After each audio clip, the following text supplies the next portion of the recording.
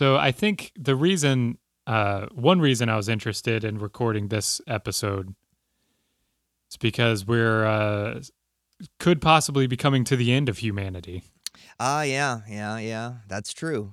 But well, I mean, we could cause the end of us, or are you saying like you can see the near future where there's another evolution of Homo and we get left in the dust? Hmm. I'm Which are you thinking saying? more Like the apocalypse or the? more the apocalypse. Yes. What's never ending to find that beginning that came before everything? Like kids with decoders discover the wonder in the ordinary. We didn't write the rules. We just ride the torrents. We didn't write the rules. We just ride the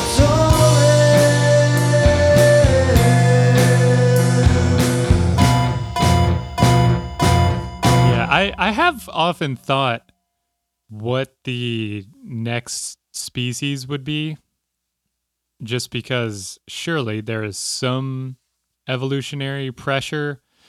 But I mean, looking back through all of like the Homo genus evolutions and everything, and especially looking at kind of like the term missing link is It's a is misnomer. it's a misnomer. Yeah, it's an intentional term to set you up to speak about evolution from a creationist perspective.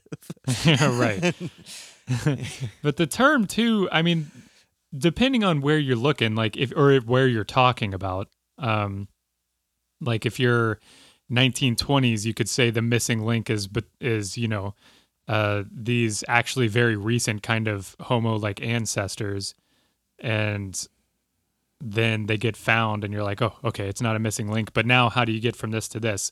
But the ones between the Australopithecus and then like Homo genus, that they don't know, they haven't found like an individual. But that's the thing with evolution, is you never find the individual that switches. Right. There's not going to be this weird hybrid individual. There was just this single hybrid perfect 50-50 thing that then decided I'm going to go with this side of the coin for the future.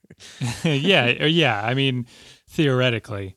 So it is interesting, and I was reading a paper on like apparently they had been thinking that there must have been something between Australopithecus, which everyone I'm sure is a little familiar with. That's like the Lucy. The sort of first bipedal, upright walking ape ancestor. Yeah, like primarily bipedal. Yeah. Like 6 million years ago, the ape ancestors started walking on two legs sometimes, and then by 2 million years ago, it was primarily two-legged. And it coincides with climate events that are happening on Earth too, because you have like in a very short time from a geological perspective, a cooling of the African continent, and it goes from being a much more lush, tree-filled, foresty type of environment to a more arid, plains, savanna type environment in just a few 100,000 years. And so animals that had adapted to be in the trees no longer had the trees anymore to be protected by. So they had to quickly come up with other adaptations in order to survive on the savanna. Yeah. And so that's like kind of the thing, is we've spoken about, the obviously with the dinosaurs and everything, how impactful the movement of the plates and geographic changes and all that kind of stuff is. and it happens over such a long period of time that it is so gradual. Like looking at the actual definition of the genus Homo is, I don't know, it's like they almost have to just be now talking about the genetics, because now that technology's advanced so much, like 100 years ago, they had to say like, well, the brain case needs to be 600 cubic centimeters or more to be considered in the Homo genus. Yeah, yeah. And then you look at like the Australopithecus brain case, and it's like, it's smaller, but it's not that much smaller. So you can obviously see in between there was no, there's no mutation from a 500cc to a 600cc brain case in one generation. Right. That isn't something that would maybe be like detrimental. Like, that's the other thing too that I always find interesting with these fossils is the ones that you find could have been like, a genetic anomaly. An almost. Outlier. Yeah. Because obviously they found plenty more, you're but- obviously finding so few. There's not just a ton of them. The further back you go, the fewer there are to find. Which I was like reading an article on Lucy too. And, you're just wondering like obviously these things get elevated. It's weird because when people die now, nobody really like pays attention to them. So I'm sure at the time, like Lucy probably died, and the other Australopithecus, whatever species they were just kind of like, oh, well, that's what happens. But I was reading that they think she probably like fell out of a tree and then suffered internal damage to her organs and then died. Mm-hmm. Because like there's the way that like she has like broken bones. That's the way that you would have gone to like try to catch yourself before hitting the ground, falling out of a tree. And there's other theories that like the body was trampled or something, so that's why there's breaks right around the time of death. Mm-hmm. But and you still, can see it's- like the death, and it doesn't heal. It never like did it the full healing because Right, they died yeah. before. Yeah. So it's kind of, it's like, was this the ancestor that was really bad at trees? I mean, we all have that sudden jerk instinct that we all still get even in our beds when we roll over too quick and we jerk ourselves awake because we're afraid we're about to fall off of a branch. Didn't you like fracture your elbow, like falling Yeah. back or something, like going to catch yourself? Yeah. It got pinned Yeah. back behind my arm. It sucked. Don't fracture your elbow. Like I've fractured my forearm before and my wrist before, and that was way less of a hindrance to just normal movement. Like the elbow is just so inconvenient if you fuck that up, because now you have to kind of have your arm bent and hugged to your chest all the time, and you can't like easily bathe. I don't know. Just don't break your elbow. Break your wrist. Break your forearm. Break your leg. Just not your elbow. I did break my leg. I think I've told you about this, right? Mm-hmm. Yeah, that was it was difficult. But my mother-in-law currently, well, she broke her shoulder last Thursday. So, and she's getting consulted today with the doctor to see if she needs to have surgery on it. But she's been like leaning on the counter and just like, look, I can still move it. Like she's supposed to be moving it so her arm doesn't like get frozen. Yeah. You don't want it to stiffen up. Yeah. But yeah, it's kind of, I don't know. I've never had an upper body. I did separate a shoulder once. Well, not a shoulder. I separated my AC joint in football. I got like shoved from behind in a weird angle. Those are the worst ones. When you like, because I've fallen so many times skateboarding and everything, that I know how to fall if I'm expecting it. But it's those unexpected, like where you get pinned and you can't roll at all. It's just like dragging on the ground. But yeah, I was talking. I was talking with Miho about the sports medicine guy that we had at Geyer when I was like in football. Not a doctor, but made everyone call him Doc, which is already an insight into that guy's mentality. Well, he works in medicine. Exactly, yeah. So much so they all made T-shirts that the back of it said "Just put ice on it," which is not the care that you're looking for. And I tore my AC joint, or separated it, I guess. And my uncle is an orthopedic surgeon, and he's done some surgeries, I think, for like Stars players, but he was like the team doctor for what's like the minor league team? Are they the Tornadoes or? There's the Texas Stars that operate in Austin. There's a bunch of like independent hockey teams that used to be around here. If there was the Fort Worth one. Maybe Fort Worth. And yeah, I think there is a Texas Tornadoes. They might have played up in like Plano. There's an ice rink up there. Yeah. Well, he lived in Plano, so yeah. But he was like the team doctor for them. So like he was, doing sports injury stuff all the time. So I just went to him. And yeah, the team doctor was so pissed that I surpassed his knowledge. Like you aren't going to know what to do. You don't even know my name. Like, what? You're getting a second opinion on me? Well, I didn't even go to see him. I just I just held my arm the rest of practice and then immediately went to my uncle. I recommend that, before you're an adult, definitely have a family member that's an orthopedic surgeon. Yeah. And to tie it back in, one of my little tangents that I saw was Neanderthals, not really that dumb. They had in the archaeological record shows that they mended lots of broken bones, had a lot of like medical interventions to deal with wounds that people got when they went hunting or fighting or whatever.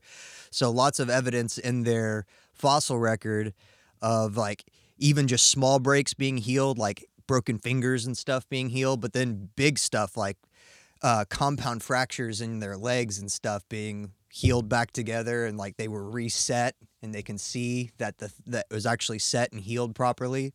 So not stupid, and they wouldn't just leave their people behind if they got a little injured. What was what do you remember from like school learning about Neanderthals? I don't really remember too much, but Nothing. Yeah, I don't remember them saying that they were very bright. Not like, if anything, it was more a colloquial slight than we ever even actually talked about it in any science. Of course, I was going to like religious school, Christian school for most of my science, so we didn't really touch on the evolution stuff, Eric. Oh, okay.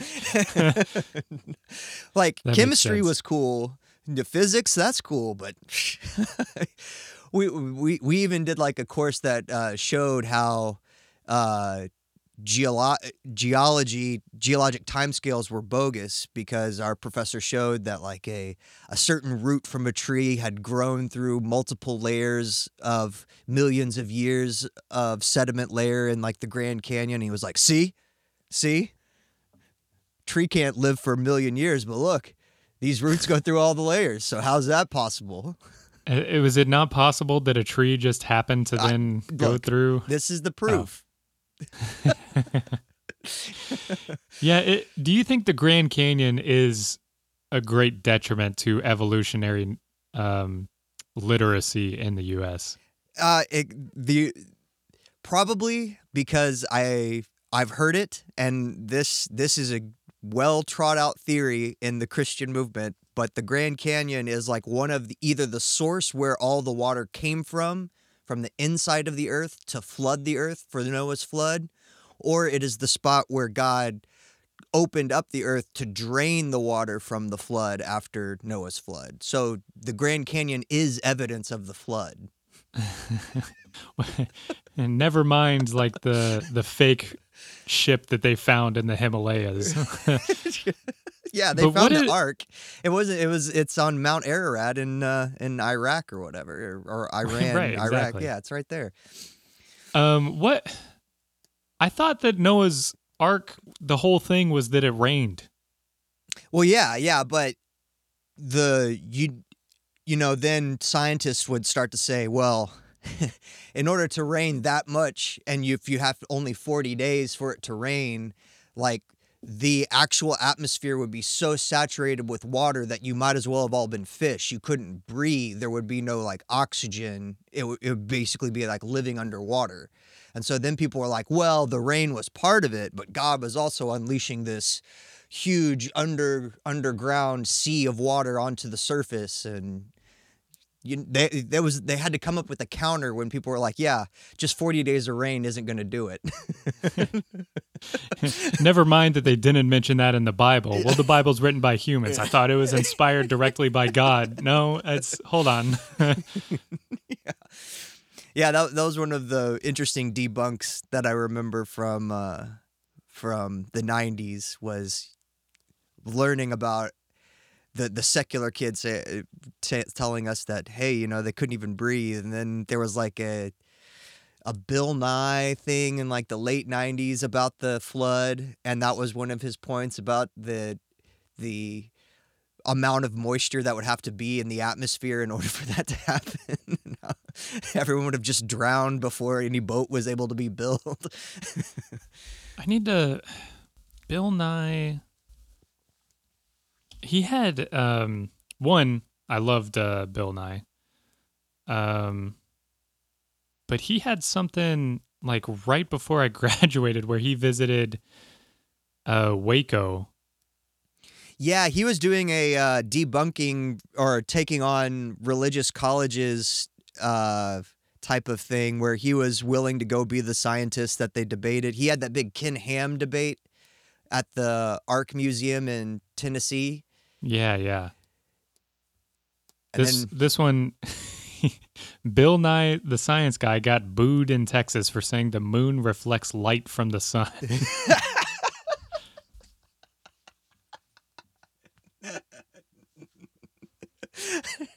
Everyone knows the moon is a natural source of light.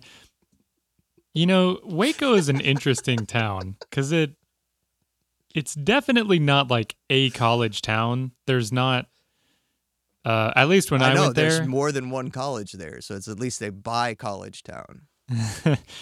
But it's not like there's a feeling of like everyone's like supporting the school and stuff. It kind of feels like the way Denton does, but UNT's originally like a commuter college kind of. So that is at least understandable. And TWU, like for obvious reasons in Texas, isn't going to get the town's support as much. Started the whole Roe v. Wade bullshit.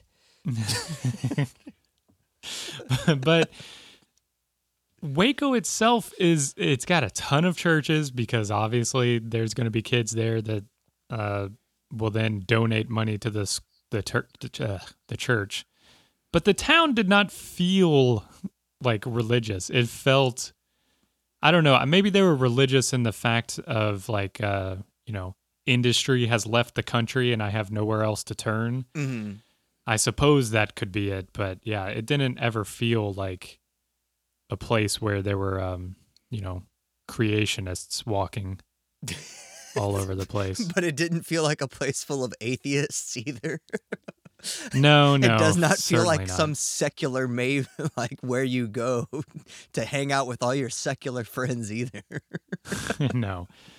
Waco sucks. I haven't been back there.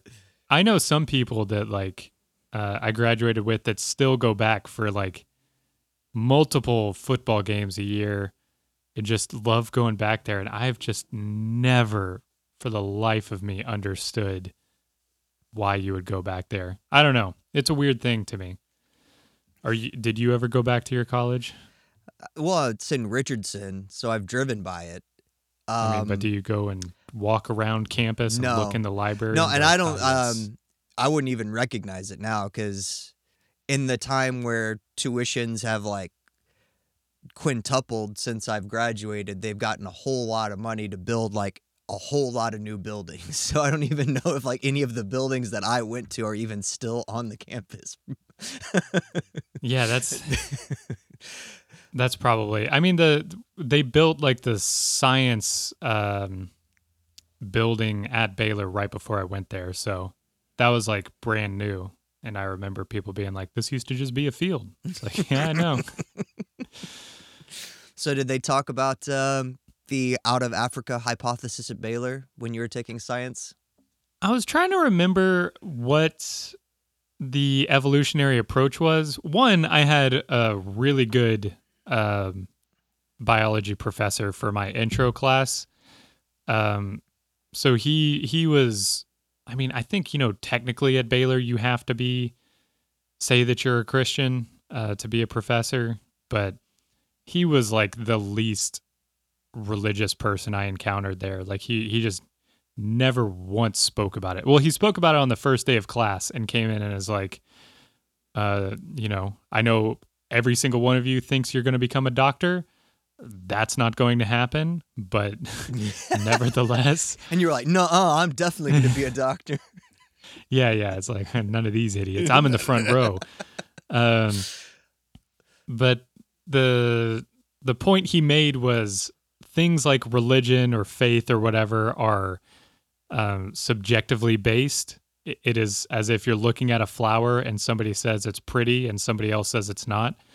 And those aren't things that we discuss in science because it is not important to like the pursuit. So, and obviously he got like some kids probably huffing at the fact that hiss. Right, exactly. But why are you in a biology class, Because I want to study God's creation, his perfect creation of man.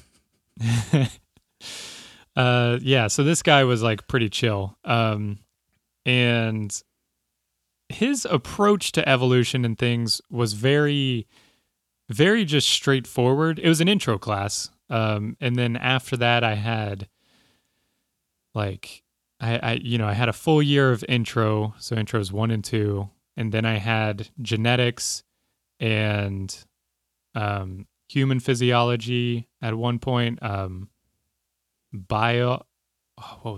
biochemistry.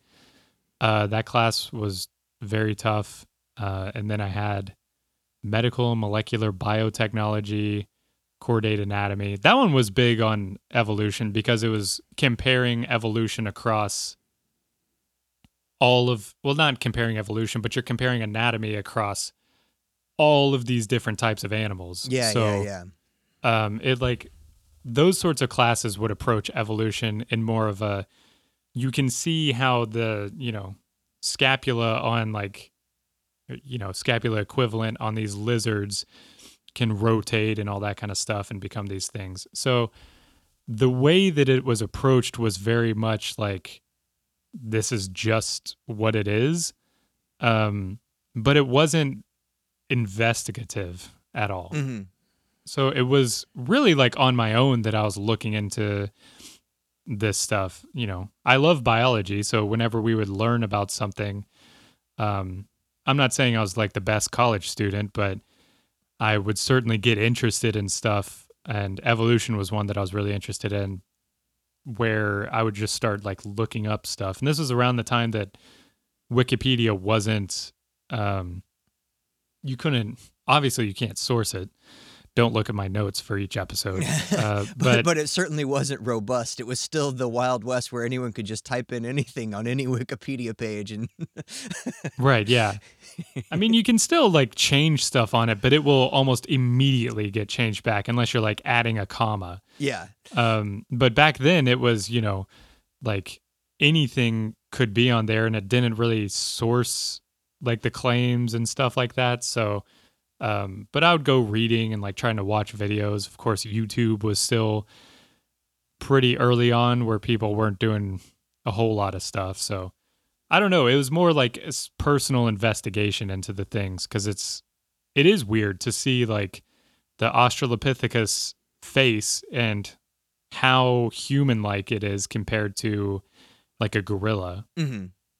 I don't know. It was maybe more the approach where they were just like fact based, saying we did not come from gorillas, we did not come from chimpanzees.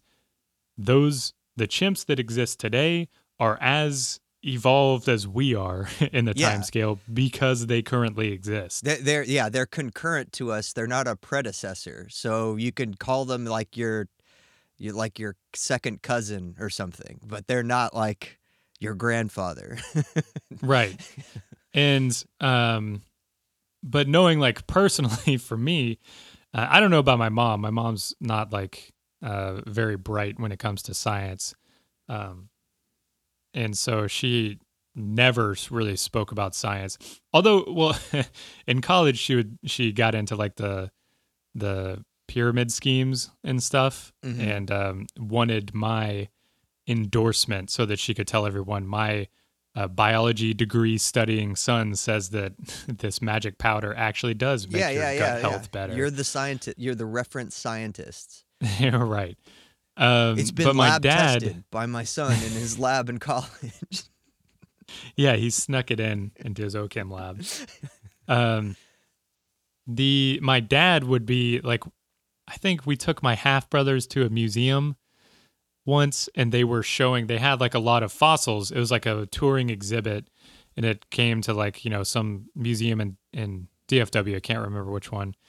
And they had like the fossils lined up kind of in a almost phylogenetic tree. Mm-hmm. And the whole time he's just like, so all of this is fake, right? Yeah. Like asking me after I have my degree already. It's like, I mean, you did the research, so you know that it's all fake. Yeah. So I don't know if the personal interest for me came from like just finding how interesting it all is, or if it was more a rebellious thing, and which also concerns me for having my own kids, because then I'm Yeah. like, well, they're if they're this going to be hardcore trait gets Christians. passed down. Yeah, exactly.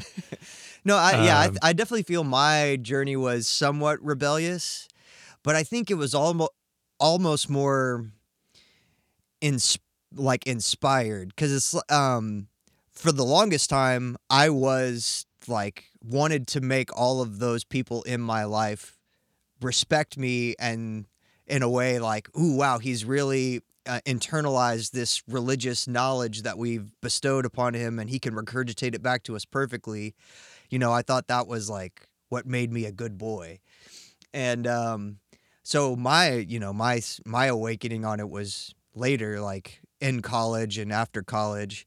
And a lot of it was just more the burden of proof was just so great that you at some point can no longer be the obstinate asshole that's arguing with people about it, type of thing.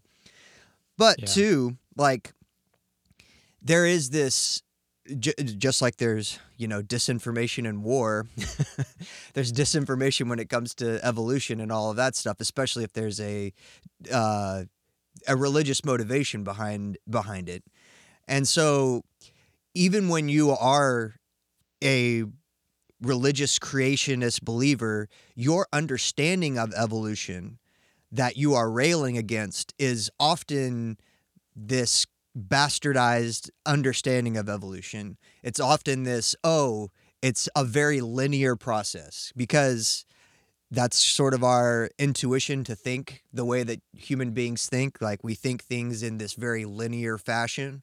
So it's got to be predecessor, and you go down this chain of events.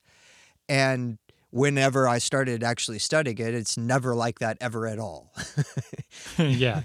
It has so much more to do with isolation, and the amount of mating partners that you can have in an isolated group then can rise lots of different types of mutations in that isolated group. And those isolated groups that might have started from the same species, just having a few generations of isolation apart from each other can differ greatly just based upon their distance. And then if they come back together, they might not recognize each other anymore after a few generations have gone by, if they have never intermixed or interbred or had any reason to come in contact with each other again. So even the story of human evolution of just Homo, like all Homos are humans. So, it's not just Homo sapiens are us, like Homo erectus, all of them, Neanderthals, Denisovans, the little Hobbit people, all of them. They're all humans. And in a lot of the cases, their evolution was all happening concurrently in different pockets of the globe. And then at other points, they crossed back over to remix again. And so that's sort of the most fascinating part of the story to me. And I guess for the sake of ease, when you're talking about like phylogenetic trees and stuff, what is a phylogenetic tree, just to start off? Because I think that's important. Defining that is kind of important, because the branches of how that works is how we're going to understand what goes on with all the different Homo branches. Yeah, the phylogenetic tree is just, it's almost, if anyone's seen like a pedigree chart or done like their family history, it's that concept. Except it's showing where different species come from.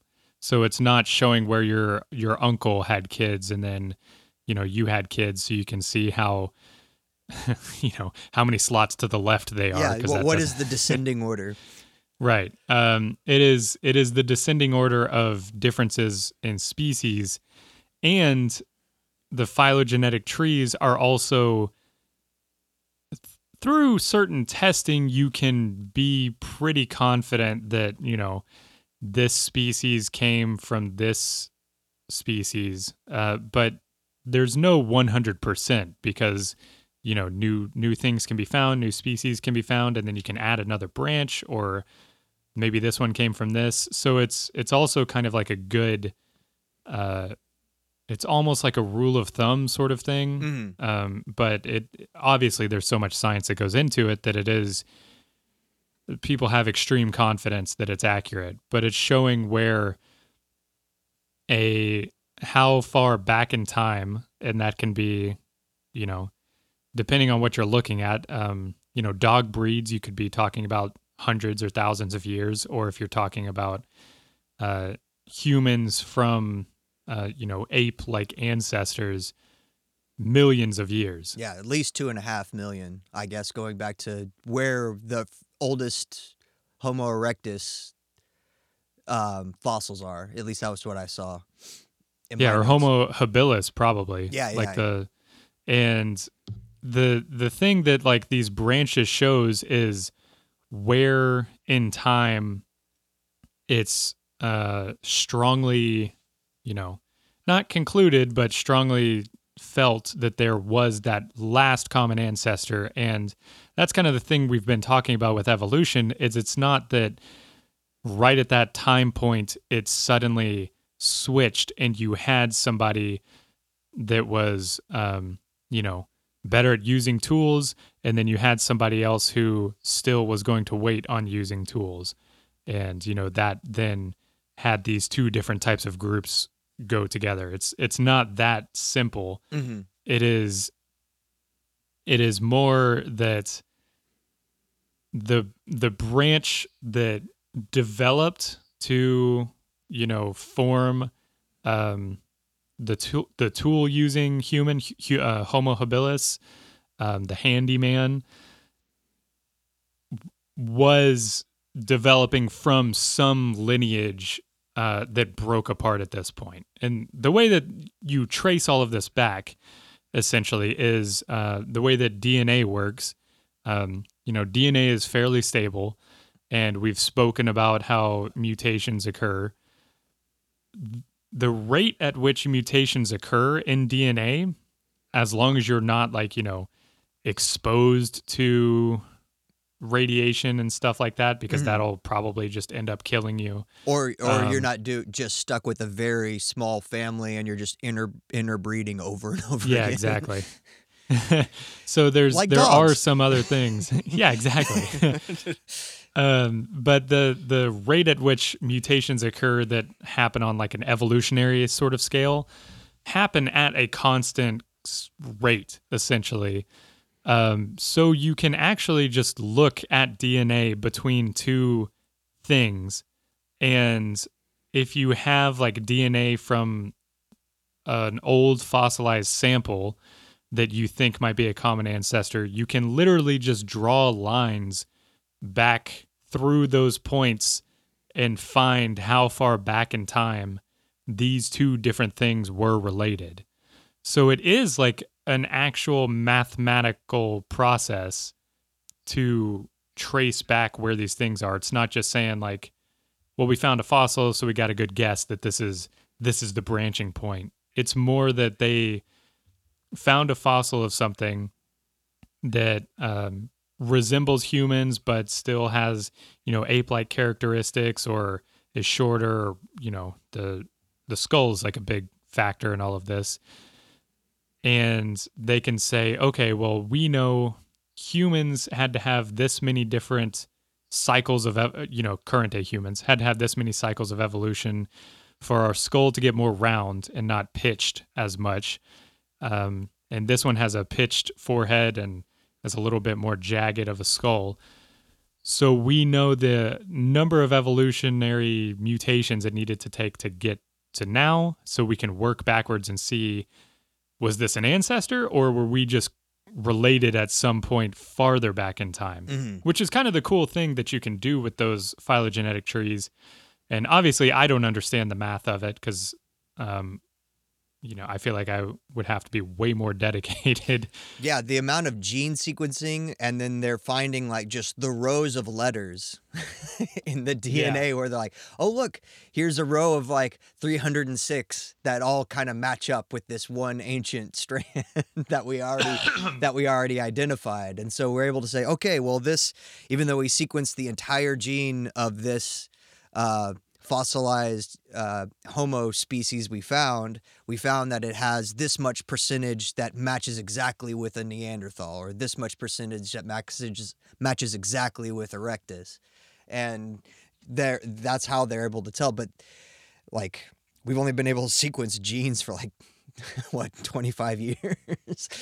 I mean, we've only been able to like rapidly sequence genes for like 10 to 15 years, I think. Like I remember in high school, they were talking about like sequencing the genome, like that big project of being like, oh, we're finally going to understand what the entire human DNA is. And then, of course, in Texas, people are like, oh, and then we're going to find God's signature somewhere. Yeah. He's always signed in the corner like Leonardo da Vinci. Right. But now they can trace multiple fragments of DNA, like in the same kind of tests, to line them up really quickly, which is incredible how fast the technology has advanced on that. Yeah, it's 2010 when they fully sequence the Neanderthal genome. And from that point, you get the start of, a few years later, you get the start of all the 23andMe and all of your relative stuff that people start spitting in tubes to find out who they're related to, and all the Mormons are collecting it all to pray them up into heaven in the future.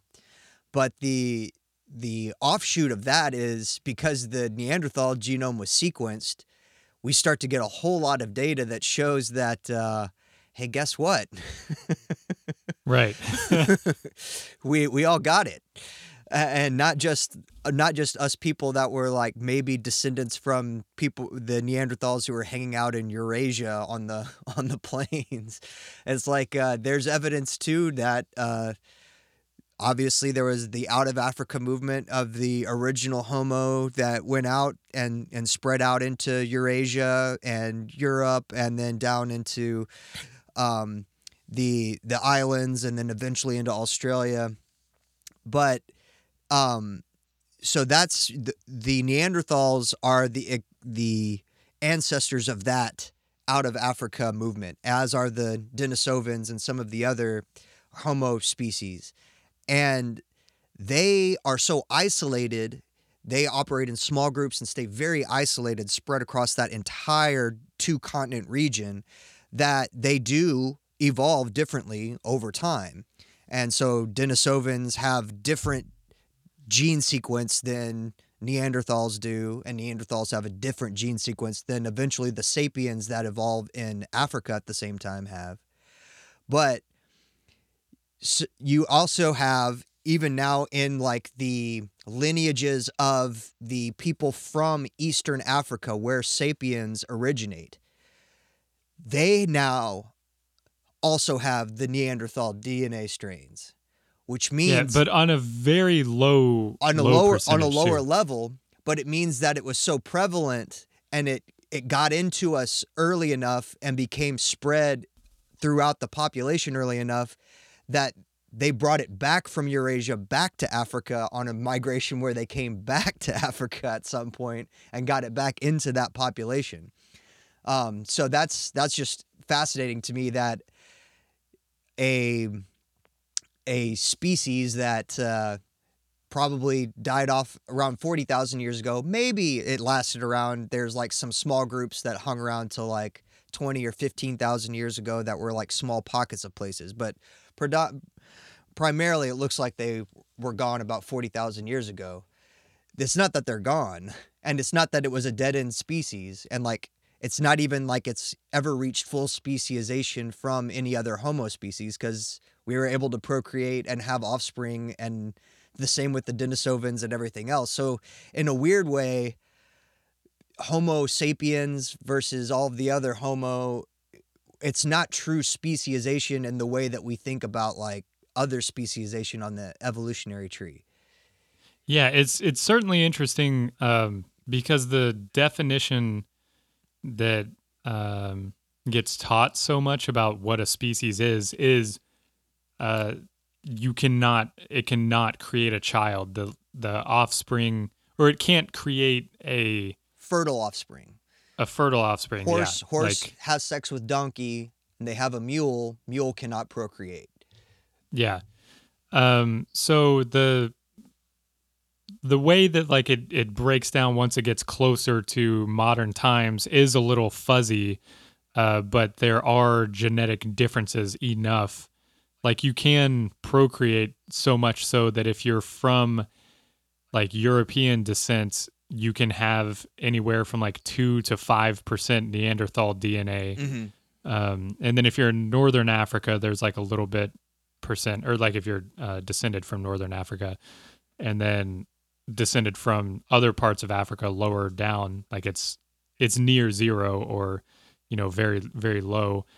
But this all flies in the face of eugenics. That's just what like, even if you want to like have like a try to have a scientific discussion about eugenics as if there's some like genetically pure version of humanity or something like that we should all be striving for that ever existed. The fact that the Neanderthal DNA is so ubiquitous amongst all the different human beings of modern times sort of shows that we are all mutts. There's no perfect gene pool or some perfect Ubermensch human that we're all supposed to be striving for.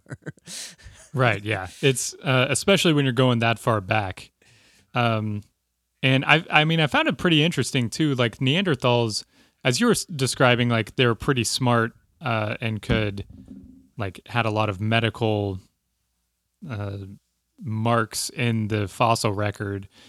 But it's crazy if you look back at like the beginning of the Homo genus, and if you have Homo habilis, they named it that because they're like, oh, this thing made tools, and it made like axes and stuff out of stones that it would hold in its hand. Then you get to Homo ergaster erectus. Like there's a Homo ergaster species, and then there's a Homo erectus species that people have probably more likely heard of. But there's some debate that the ergaster should be subsumed into the erectus one, Mm-hmm. or just kind of a predecessor or something. And a lot of this goes back to like the old ideas of like phylogeny and stuff that were used in the 1800s and early 1900s when they were digging up some of these fossils. you're just like, oh, this skull looks slightly different than this skull, so they're two different species, rather than even knowing if like one is a juvenile versus an adult, or knowing all those types of differences, because there's just no way to know back then when they were just digging it out, and it was just based upon visual inspection where they would say it was a difference. Yeah. And the like this Homo ergaster species, they think that it could have possibly like left Africa. It could have been the first Homo species to leave Africa like 1.75 million years ago.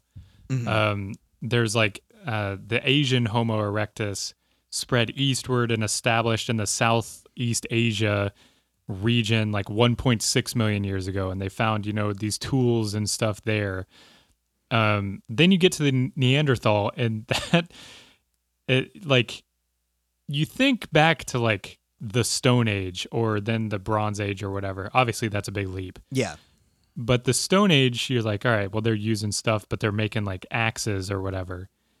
I've played Minecraft. Like, I got the idea here. But there had to be a point that they went from holding an axe in their hand to tying it to a piece of wood. And that's like the Neanderthal technology jump. Yeah, when they're combined materials. Right, which is insane. They they had the ability to like easily create fire. They made cave hearths.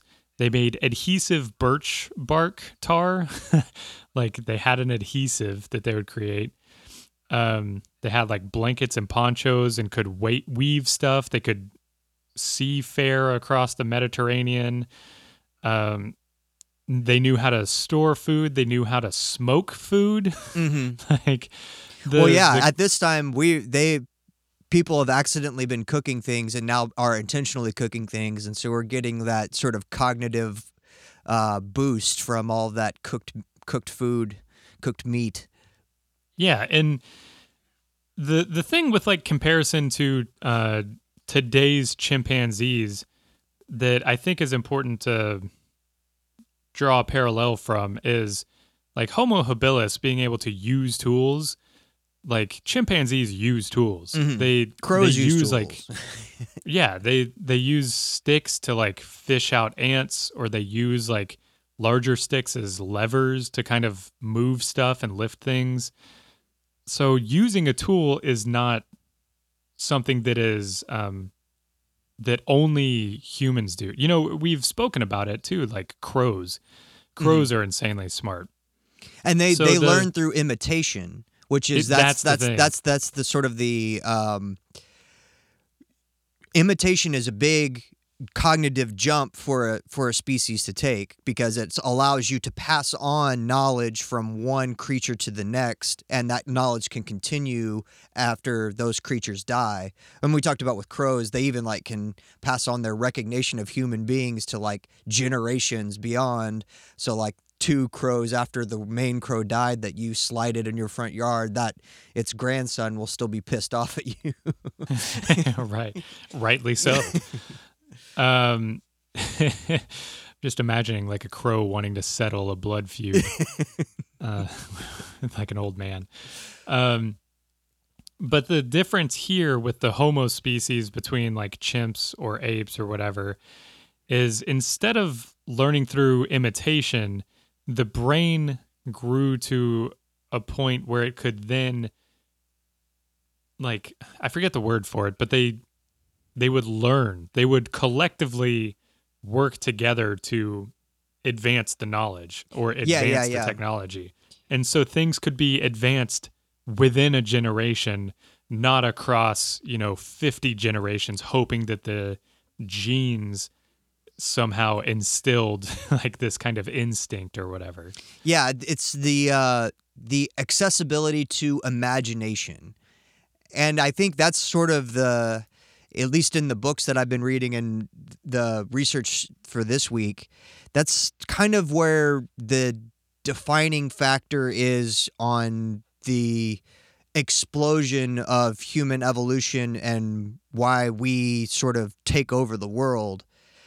As far as we know, we're the only things on the planet that can imagine things in the abstract and then turn those things into a reality. But that's like everything. I mean, that's why we have religion. That's why we have ghost stories. That's why we have all of the stuff. But that's also why we like believe in money. Like it's like it would just take if like half the population just decided, I don't believe in money anymore. I don't believe in that abstract concept anymore. Money actually wouldn't be worth anything anymore.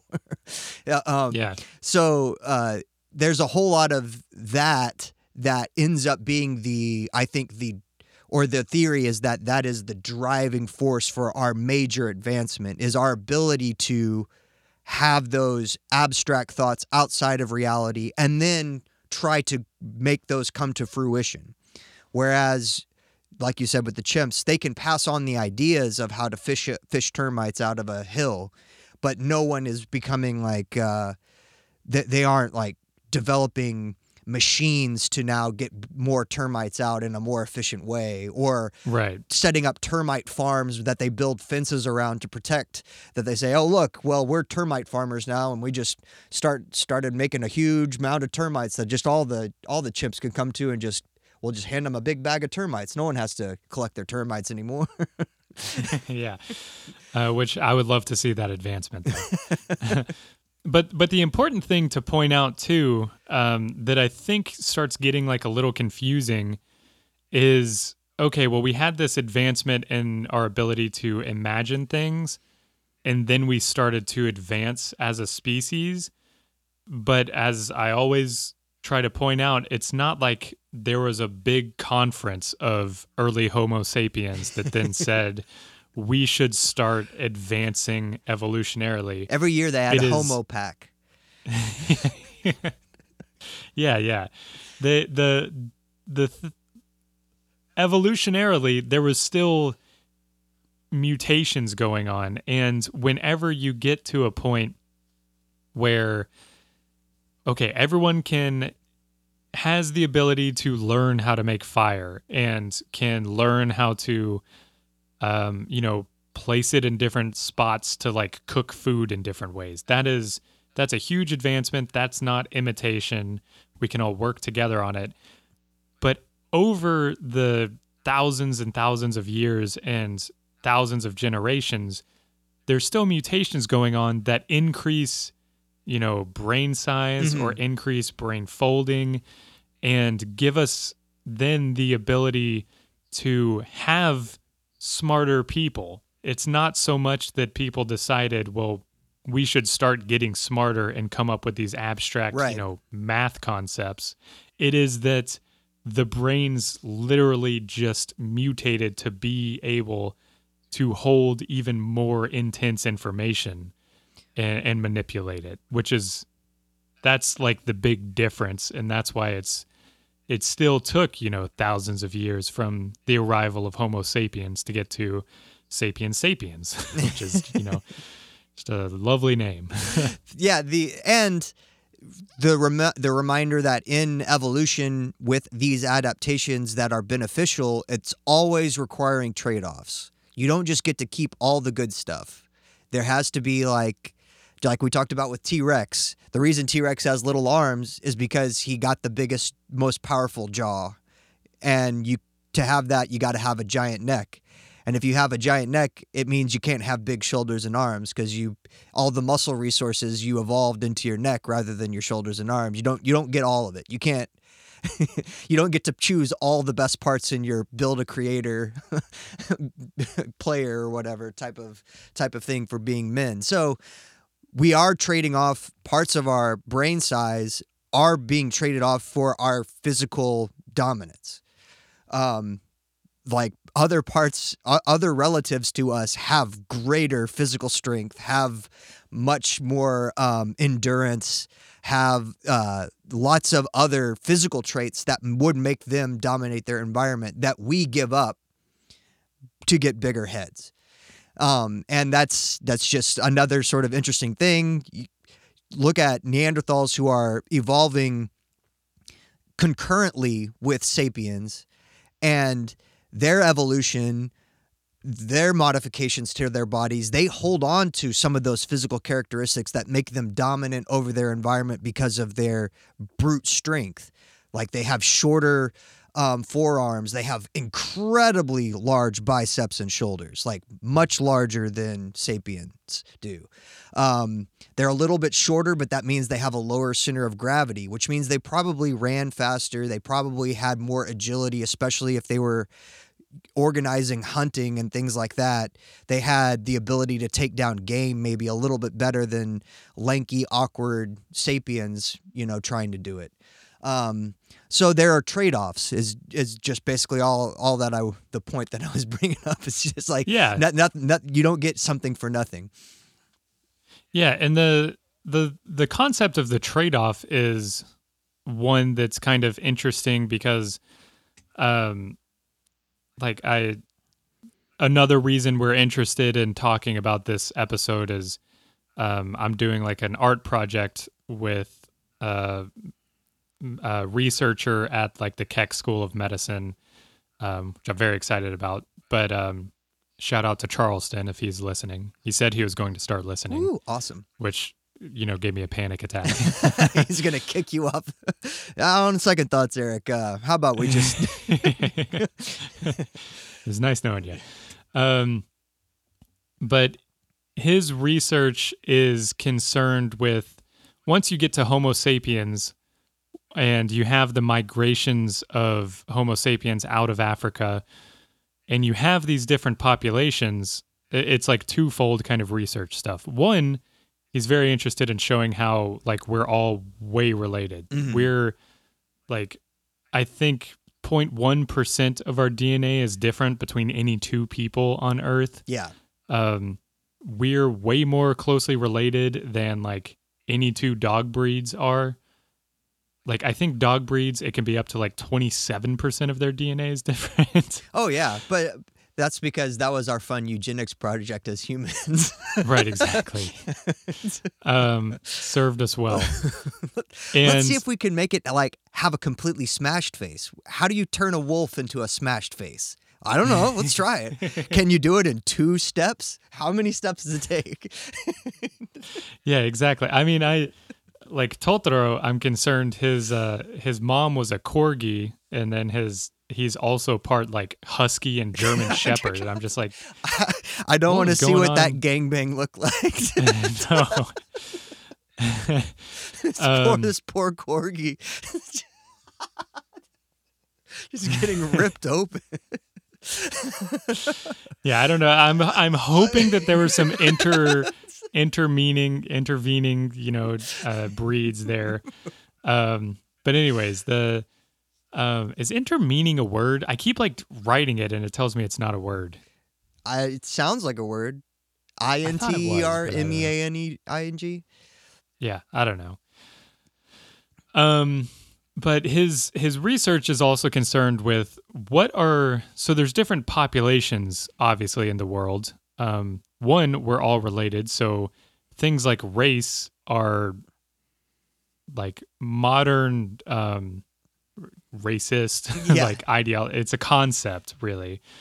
There isn't like a genetic difference necessarily just because two people look differently.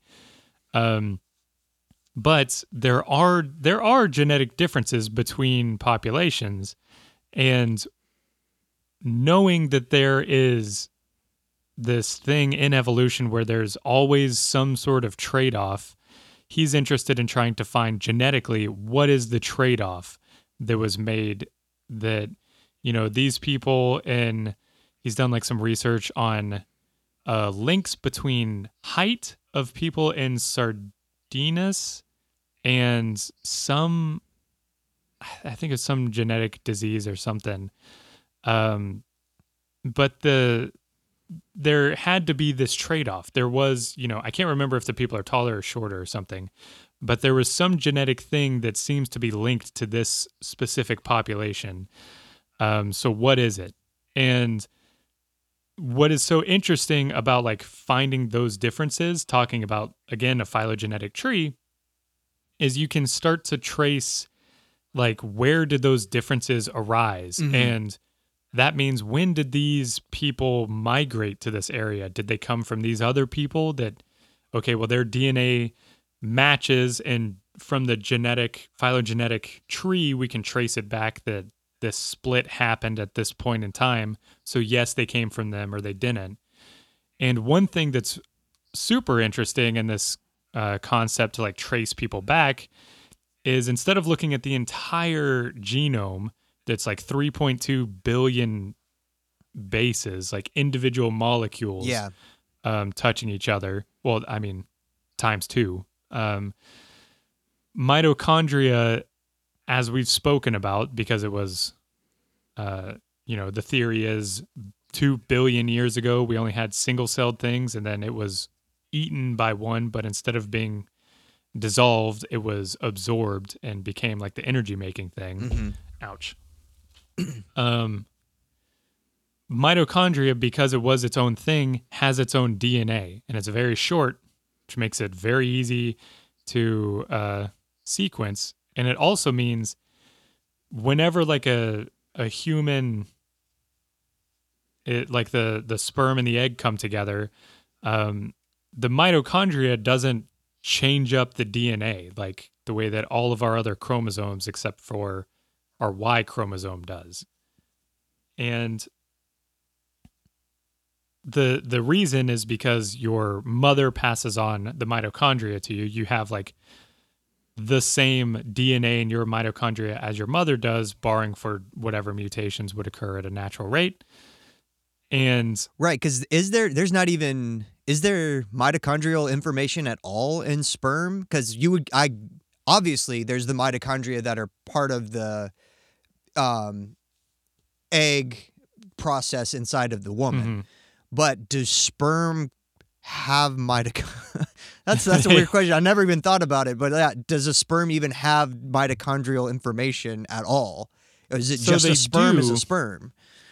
right, the sperm has mitochondria. It has, I think, it's in like the double digits. I think like they've counted like 75 mitochondria in a sperm compared to, probably thousands in the egg. Okay. But the difference is like, because the sperm is motile, it is using up all of its energy. So Okay. it's like just running through the mitochondria so much that by the time that it fuses with the egg then like disintegrates everything else that was in the sperm, including the mitochondria, for energy and repurpose and reuse. And it just everything. holds onto the chromosomal information. Yeah, it only takes the human genetic DNA. It doesn't take the mitochondrial DNA. It just breaks that down and then Okay. uses it again as building blocks, or if it's messed up, gets rid of it and all that kind of stuff. So that just basically means that every single human being has a maternal link. Every single human being has a maternal link, and that also means the male can never pass it on. So tracing it back through, you can actually find that because this DNA, like, so with all of our other chromosomes, whenever we're making, like whenever a man is making the sperm cells, because we have two sets of chromosomes from our mother and our father, the DNA it goes through this process called recombination, where like the little arms, you've all seen them, they kind of look like sticks, like X's and stuff. The sticks of the X's kind of cross over, and the DNA chunks literally separate out and kind of replace each other like Legos across the thing. And it does this in every single like sperm cell, barring maybe statistically like one, Yeah. like where it doesn't really do any, but it crosses over, and that's how you don't look identical to your parents, because it's not the exact same genetic information, and that's why your offspring don't look identical to your parents. Because the stew got stirred up. Exactly. Well, the mitochondria, because it doesn't get stirred up, is the same, except for this understood constant of mutation that occurs. And through understanding that and tracing it and seeing how mitochondria is different in this one population that is, on Madagascar versus this one population that's like in the northeast of Canada. Of course, talking about like native populations, because Yeah. everybody else has sort of mixed everything up. You can then trace back, well, when was the last person that the Madagascar population and the, not Vancouver, whatever, Quebec native population, like when were they last related? Where was the last unique individual that tied them together? And then from that, you can find what was the last unique individual, like mother, that we're all related to, which is super fascinating. But they've been able to track back and find that statistically, the way that the mitochondria gets passed on, needing it to be, given to a daughter, because then the daughter can then give it to her daughter. Yeah. Because the Well, son can never naturally, give if it you to have any all of his sons, kids. that's going to be the end of humanity. If we just have all Exactly. boys. Amazing how that trick just worked out, right? So the mitochondria has to be passed from mother to daughter in order to retain the same genetic information in the mitochondria, which means they've found that statistically, everybody has the same mitochondria back to this point, and every other human that existed at that point, every other female human 200,000 years ago, at some point in her lineage, her offspring only had a son, or she only had a son, or And it dead-ended somewhere. Exactly. So there is this literally one individual that we are all related This one to. Queen Victoria. And in comparison, that's very cool. There's somebody 200,000 years ago. The same thing with our sex chromosomes, how we have as males, you have an XY, and females have XX, and then other people have, 3 X's or 2 X's and another Y. The way that like genetically it works, those are like, abnormalities in the process. That would be obviously somebody that like it gets talked about, especially during like the Olympics. They're like, well, she has an X or a Y chromosome. Extra blah, blah, blah. Y, yeah. The way that it actually works out is if you like the number of X's you have minus 1 X means that you have like female characteristics, like for whatever reason. So being males, we only have 1 X and then minus that X. So we don't have it. We Right. have 0. So that's why we have The male Y takes over. characteristics. The Y doesn't have another component typically, but that means that it doesn't do recombination, which again means that the Y genetic information is pretty much the same with this constant mutation that occurs. And you can then trace it back and find one male that we're all related Can to. find our dad. So I'm just saying Adam and Eve is actually the correct story. But what is the guy? Isn't he like 350,000 years ago or okay, something? so semantics. Yes, they didn't exist at the same time. Yeah, they're but- not. They weren't actually a couple. yeah. Well, It just means that maybe Y chromosome Adam, his whatever, like 15th great grandson hooked up with mitochondrial Eve. So they haven't traced it to be because it's a female, it wouldn't have had the Y chromosome. So no, and then the male wouldn't have passed the mitochondria. So no, that's also, you can't say that. So what I'm saying is, the miracle had to exist of his sperm floating. And then that's where you get the Virgin Mary too. Yeah. Little did you know Eve was the Virgin Mary.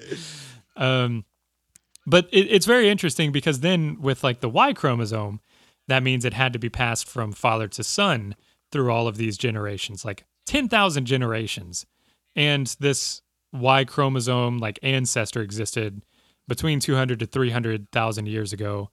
So no, they didn't meet. But it also means that both of those were not original sapiens. Exactly. That's the crazy thing is you can trace it back to this one person or these two different individuals. But there had to be other humans that existed, and we know that for a fact, you know. Mhm. But the thing that I find wild is these people existed. Obviously, other Homo sapiens existed before them. There's like tools that they found in like parts of India, I believe, that existed, you know, like 500,000 years ago or something. And they're like, well, this is like tools that would be made by Homo sapiens. But the way that the population genetics works out, we all fit back, like everyone who exists, all nearly 8 billion of us, everyone, like the ancestors that populated the entire globe only came out of Africa 70,000 years ago, Mhm. which The means second we Exodus. yeah, we had like literally the same species of animals come out of Africa, go across the globe, and died out. like Yep. probably plenty of times. Yeah, and like the estimates that I saw were when you had all the Neanderthal populations in Eurasia and the Denisovians on, you know, the Far East, and maybe some Erectus and Habilis and other things out in Europe and still in Africa and all of that. Like at that time, again, they're hunter-gatherers, so everyone is in small groups, sparsely populated all across these giant continents. But like when you add them all up, there's still probably between 1 and 3 million individuals on the planet at any given time during that period. Not the 8 billion we have now, but still, it's Yeah. more than like lions exist now, or more than like elephants that are on the planet now, or more, you know, than a lot of things that we have on the planet now. They're like, oh yeah, look at all those giraffes. Way more homos were around before 70,000 years ago than there are giraffes on the planet today. Yeah, I mean, it's just wild. Like, I think I may have misspoken about the tools. It was probably like over 100,000 years ago. But anyways, the thing that's like so interesting about like tracing all of this back again is not only is there like the ancestors that went out and died off, or went out and, you know, 1,000 generations later sort of came back in. Of course, you can imagine around the Mediterranean that happening, and interbreeding with all of these other like Homo species. It's just fascinating that the mitochondrial like mutations and stuff that occurred in Africa, in Africa there is the most number of diversity Mhm. in mitochondrial DNA than anywhere else in the world, and they have like all these different subgroups and all this kind of stuff. But the most interesting thing that, you know, just talking about, we currently don't live in Africa, so this is why it's interesting to me. There's only one mutation in the mitochondrial DNA that all of the other native populations that went out of Africa are from. And that mutation also exists in Africa, but it's like the L3 mitochondrial DNA pool. And that suggested that the migration out of Eastern Africa to Central Africa occurred like 60,000 to 35,000 years ago. That's like within Africa. But then you have other groups that like left from this one individual mutation group. And that's where you get all of these other mutations in genetic information that make your, you know, Asian, Pacific Island, European, Americas, all of those native populations came from this one individual mutation out of Africa, which is just like mind-blowing to show how closely related everyone is. Well, and also how close to just total extinction humans were 70,000 years ago. Yeah, that was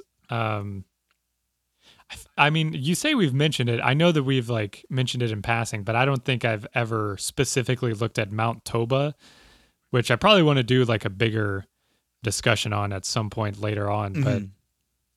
But fascinating.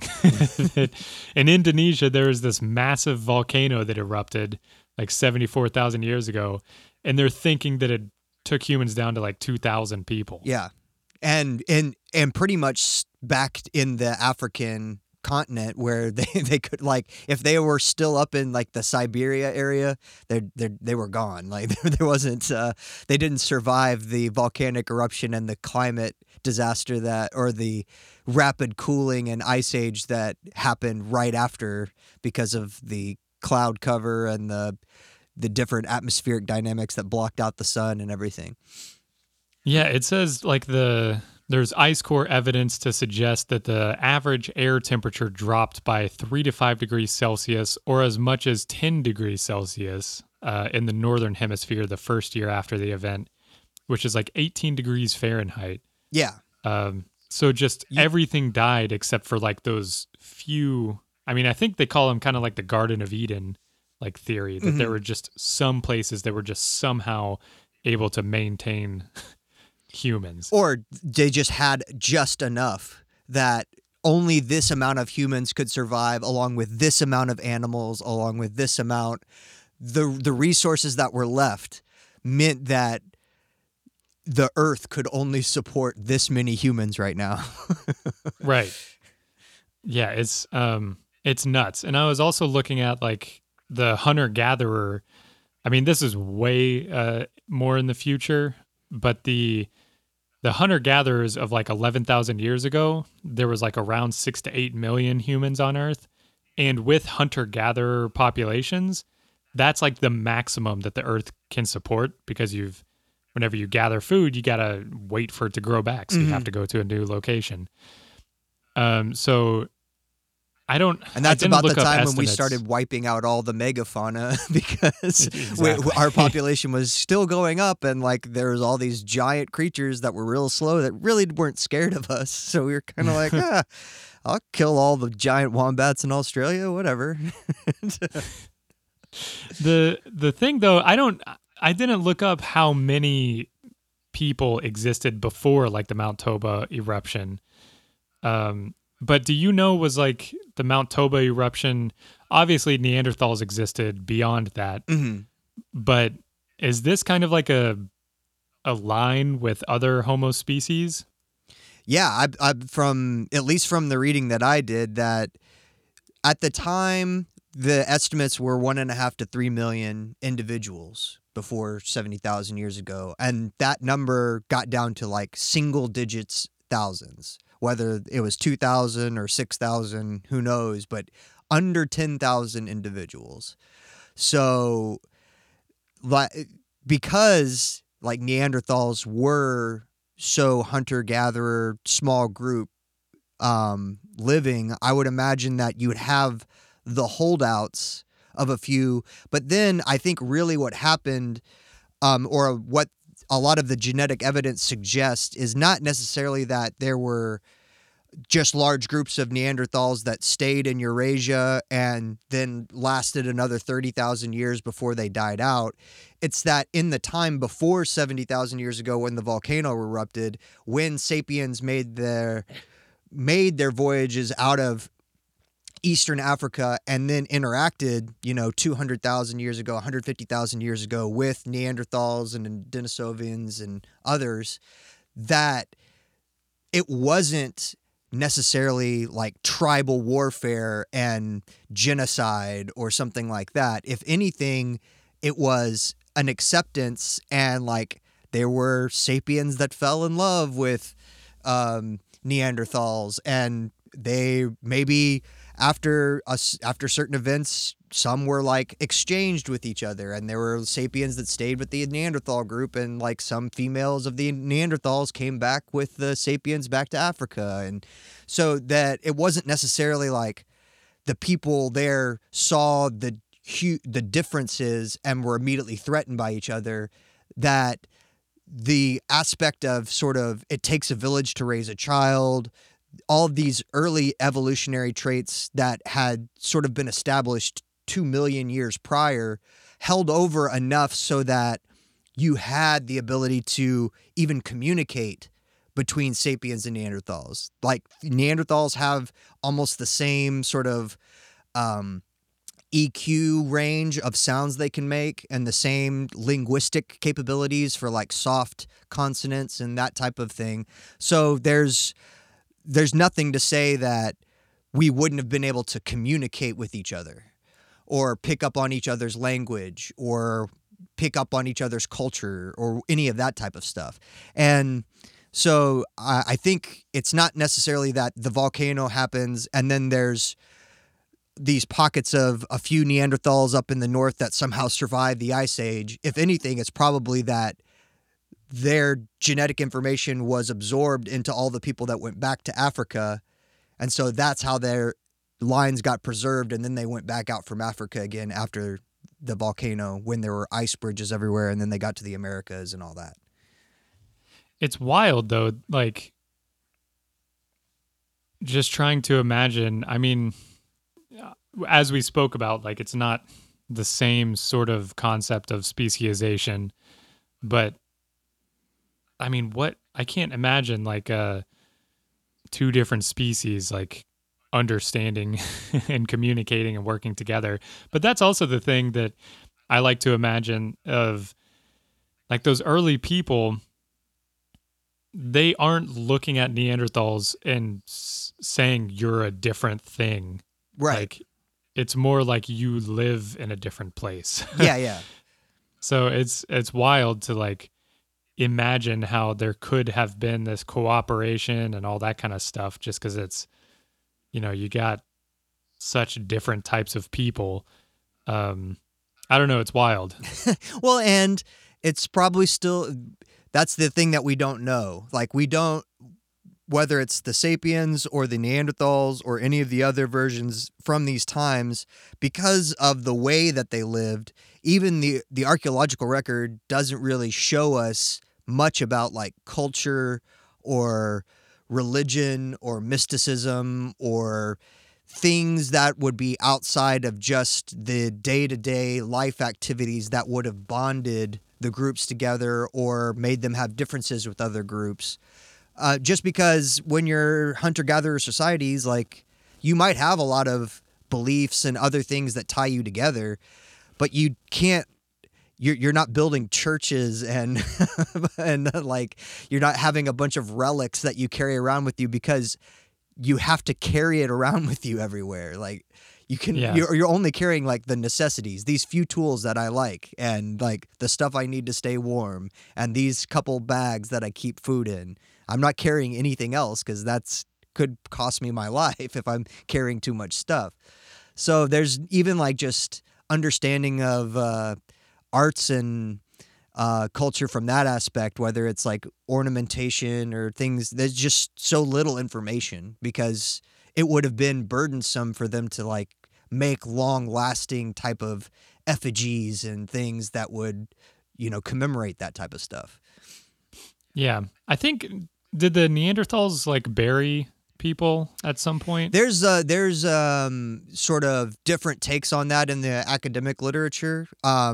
Definitely there are buried Neanderthals and there are groups of buried Neanderthals. Don't know if it's all the people got thrown into a pit like after a battle or they all got sick and so people just like buried them and threw them all in a cave on top of each other, or if it was some religious practice.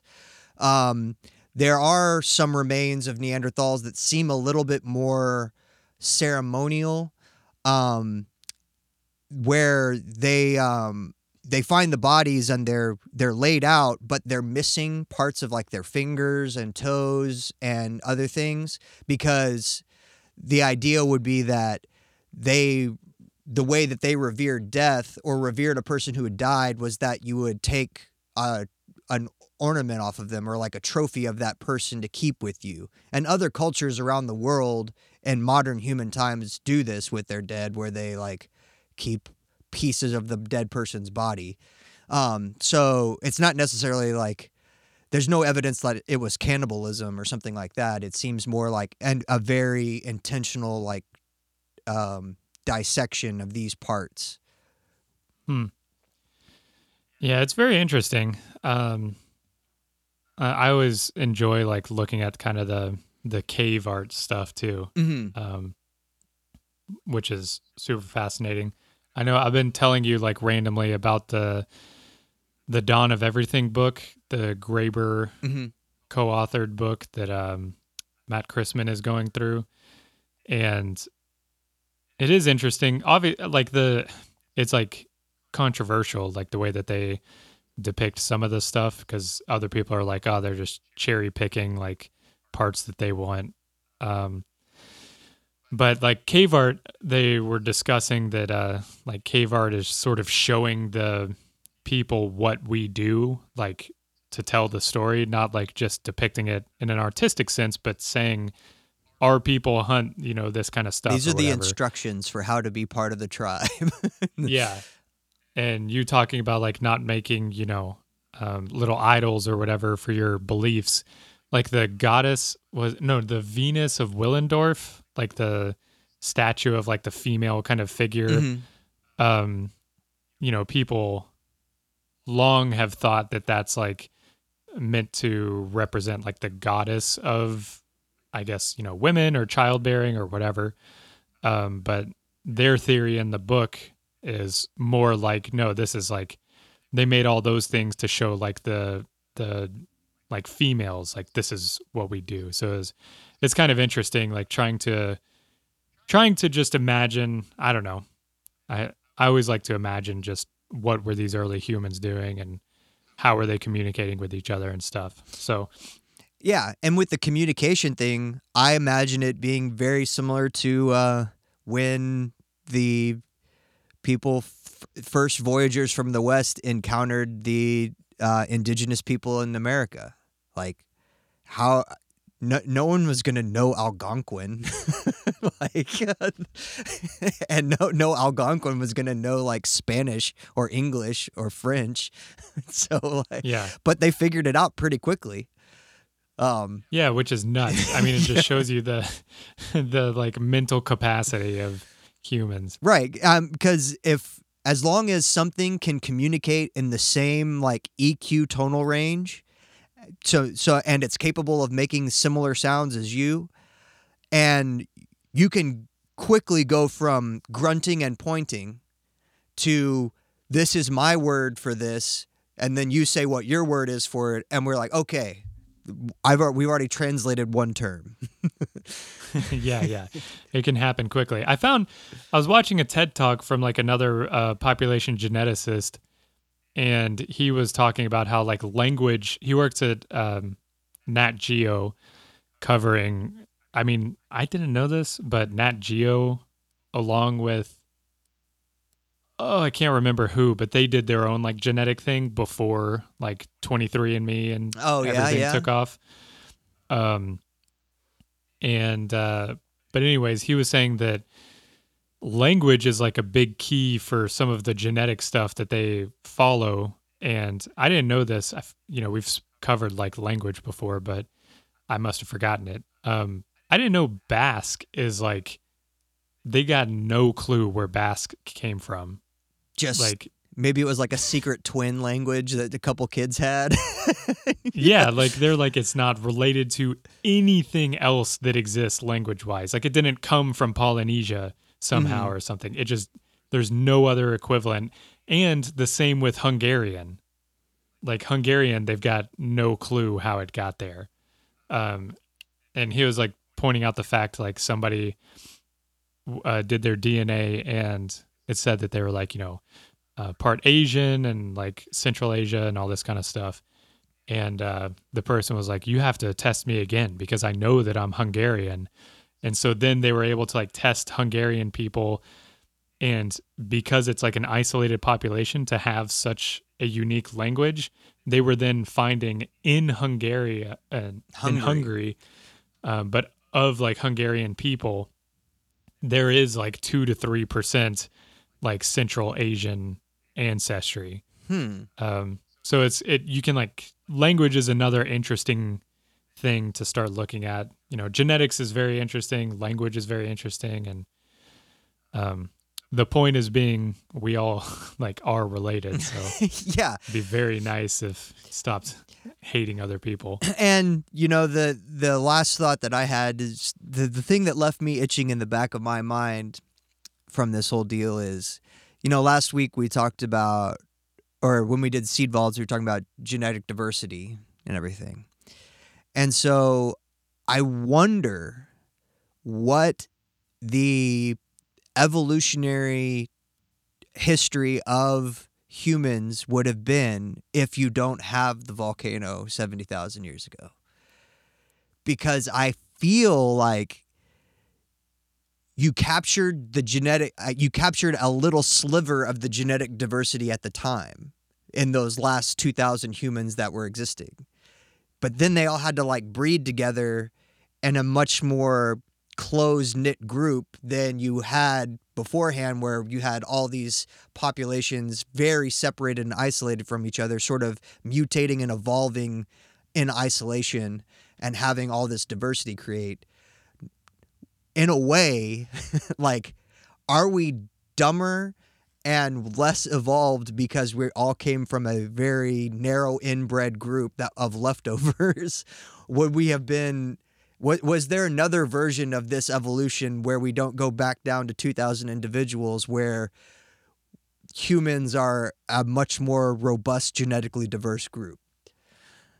Yeah, I mean, it's pretty interesting to imagine, but I don't think you would be able to say that we're less evolved, because technically, that bottleneck event is one that allows natural selection to then force a lot of pressure, more evolution.